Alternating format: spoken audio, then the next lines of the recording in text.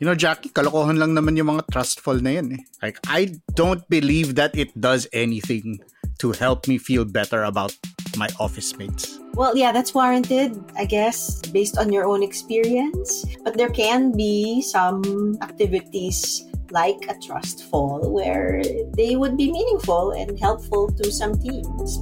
We've seen some of that too.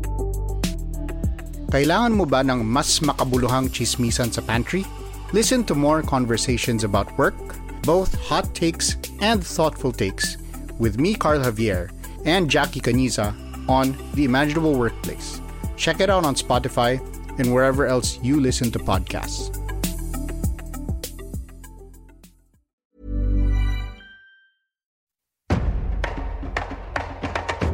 I need to vote because this is for the future of our children and this is our fight for good governance. If the VCM machine works, I need to know that my receipt is correct or that my vote is being counted properly. And if that means I have to wait here until 7 p.m., then I might just do that. Mas maingat pa yung pag-shade ko dyan kaysa dun sa board exam ko. Hindi lang naman ako maapektuhan sa hindi lang naman siya pass or fail na exam. Siyempre, ilang milyong Pilipino nakadepend sa ganung boto.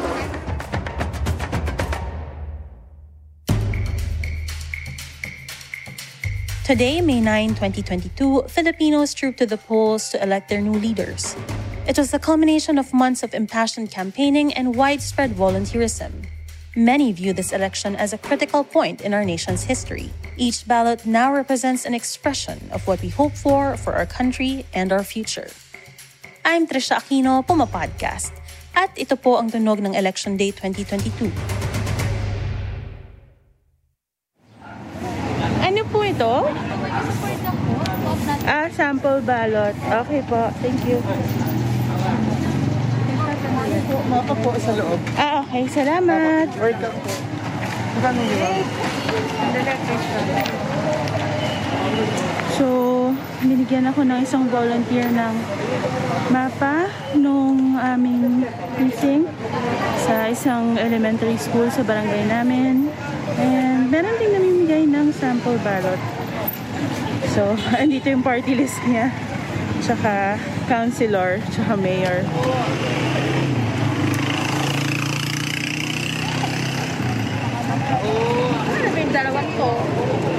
Papasok na tayo nung elementary school.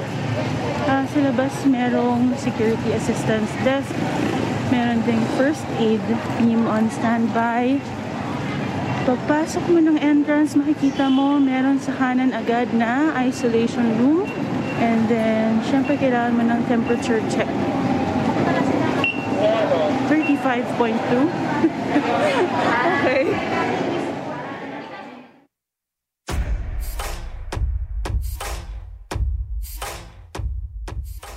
Sira po yung machine po natin, babalik na lang po.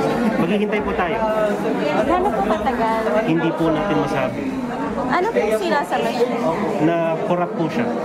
So it's up to you po kung gusto niyo po maghintay or kung gusto niyo po bumalik mamayang hapon. Pipila pa po ba kayo mamayang hapon? Yes po, pipila po kayo ulit kung babalik po kayo. Bakit siya na-corrupt? Yan po, hindi rin po namin masabi. Kasi maayos naman po yung pagkakagamit, yung pagkaka-install, hindi po namin masabi. Good morning, I'm Rose Amisola. I'll be coming back once the machine has been replaced because I need to vote because this is for the future of our children and this is our fight for good governance. Pang ilang time yun na po ito po? Well, my first election was during 98 maybe. Yun. So for me, I think this is the most important election. This is different because I've seen past administrations and of course us taxpayers are the ones directly involved and we should be the ones doing, well, I can say I'm a martial law baby.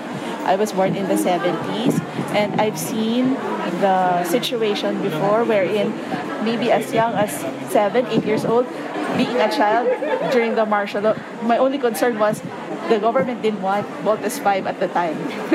I don't know if you know it, but it's suppression for me, for a child like me, that I cannot watch my favorite cartoons. So what more for those that are involved in fighting for our rights? So we shouldn't let it happen again. So it can be in any other form of suppression, and I do not want my children to experience that. So powerful. Thank you so much. Thank you.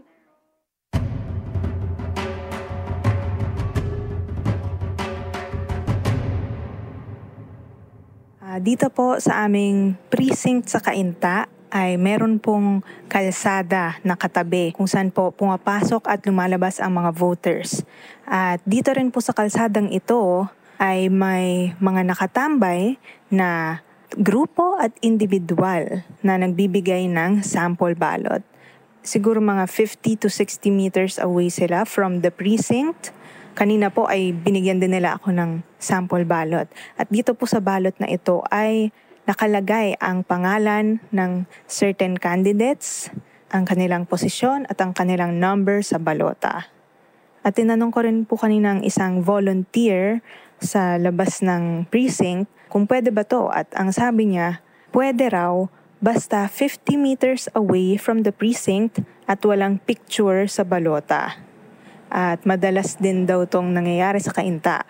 Actually, nung 2016 elections, nung bumoto ako, meron din akong nakitang ganito.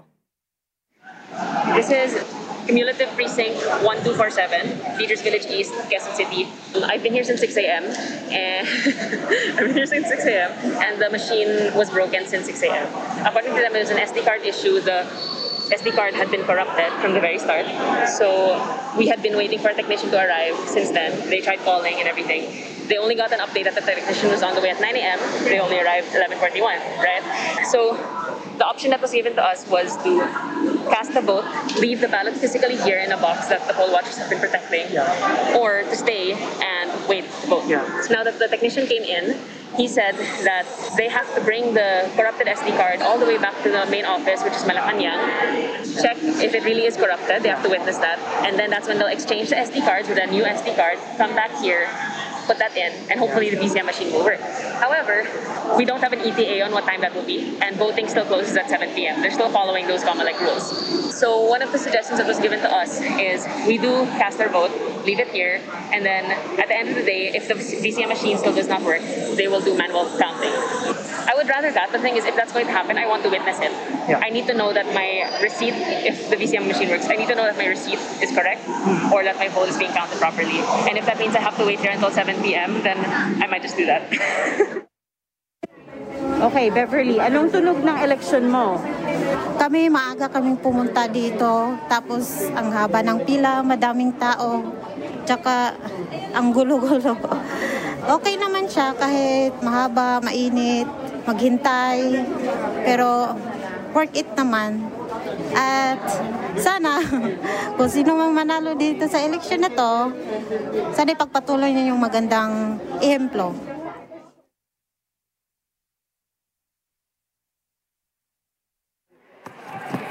Sasamahan na po namin sila, akit na po namin sila dito po sa 108. Okay. Ay na po, dito na lang namin sila bubuhatin bansa ni Hagdan. Okay. Tutulak na lang po muna. Okay, tutulak ka nila tapos carry. Sige. Ano na lang sir, may dagdag na pwedeng magbuhat kahit mga dalawa pa. Lolo, your glasses. Gamitin mo yan tayo para maliwanag yung paningin. Okay, suporta lang ha. Sige. Muna si ate. Yeah.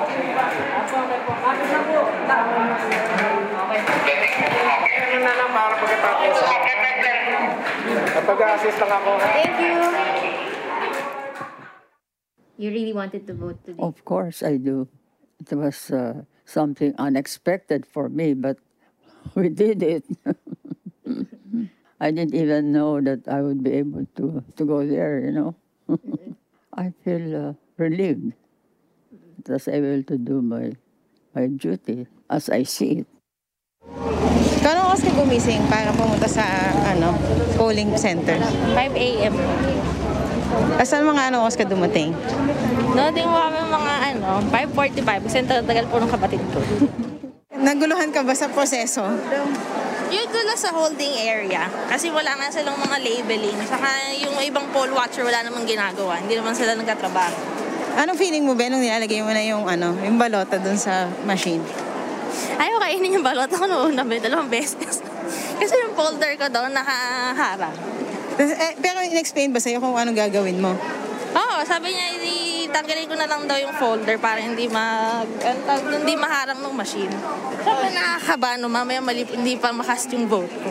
Pero tama naman yung nabasa na yun. Tama naman. Oo, tama. Mas maingat pa yung pag-shade ko dyan kaysa sa board exam ko. Bakit ganun, be? Syempre, like national election yun. Syempre sa leadership na yun, hindi naman, kumbaga, hindi lang naman ako maapektuhan sa ganun. Hindi lang naman siya pass or fail na exam. Syempre, ilang milyong Pilipino nakadepend sa ganung boto. I'm Emma Baisa. Well, here it's very orderly, very organized. The process is so smooth, and so far they've been following the process to the letter. Wala naman po kayong concerns na, because diba, we've seen reports na all over Quezon City of broken machines and voters who have had to wait long lines. Do you feel like there's any possibility that the same thing can happen here? They wait outside, like my helper waited for about an hour and a half. Mm-hmm. Yeah. And there was one issue a while ago that one of our volunteers saw someone distributing a sample ballot with marked candidates. They were able to turn her over to the police. Yeah. Mm-hmm. Why is it important that we have poll watchers on the ground to keep watch for incidents like this? Yes, well, it's important because we want to guard the votes, that the votes are cast, that no one is turned away illegally, that everyone will be able to exercise their right. So there has to be someone who oversees that and sees that the process is really followed to the letter.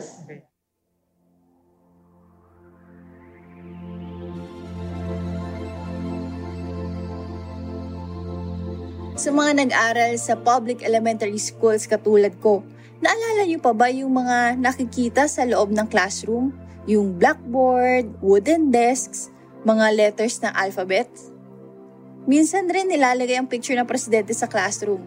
Well, sa pagkakataong ito, ang kasalukuyang presidente na si Rodrigo Duterte ang nasa tuktok ng blackboard. Ang posing niya ay yung nakalin ng kaunti sa kaliwa at nakahawak sa sentido niya.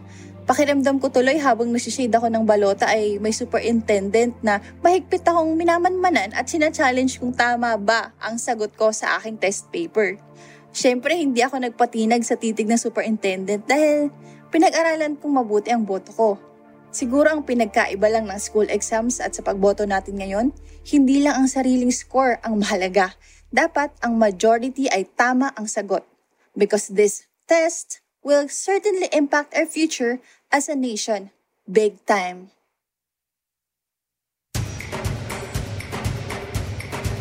And that was a special episode of Teka Teka for Election Day 2022. Again, I'm Trisha Aquino, Puma Podcast. This story was produced by myself with editorial support from Carl Jo Javier.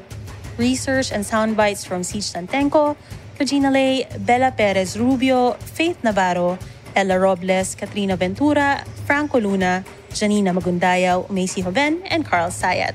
This episode was edited by Presh Capistrano. Follow Teka Teka and Puma Podcast on Spotify, Apple Podcasts, Google Podcasts, or wherever you listen.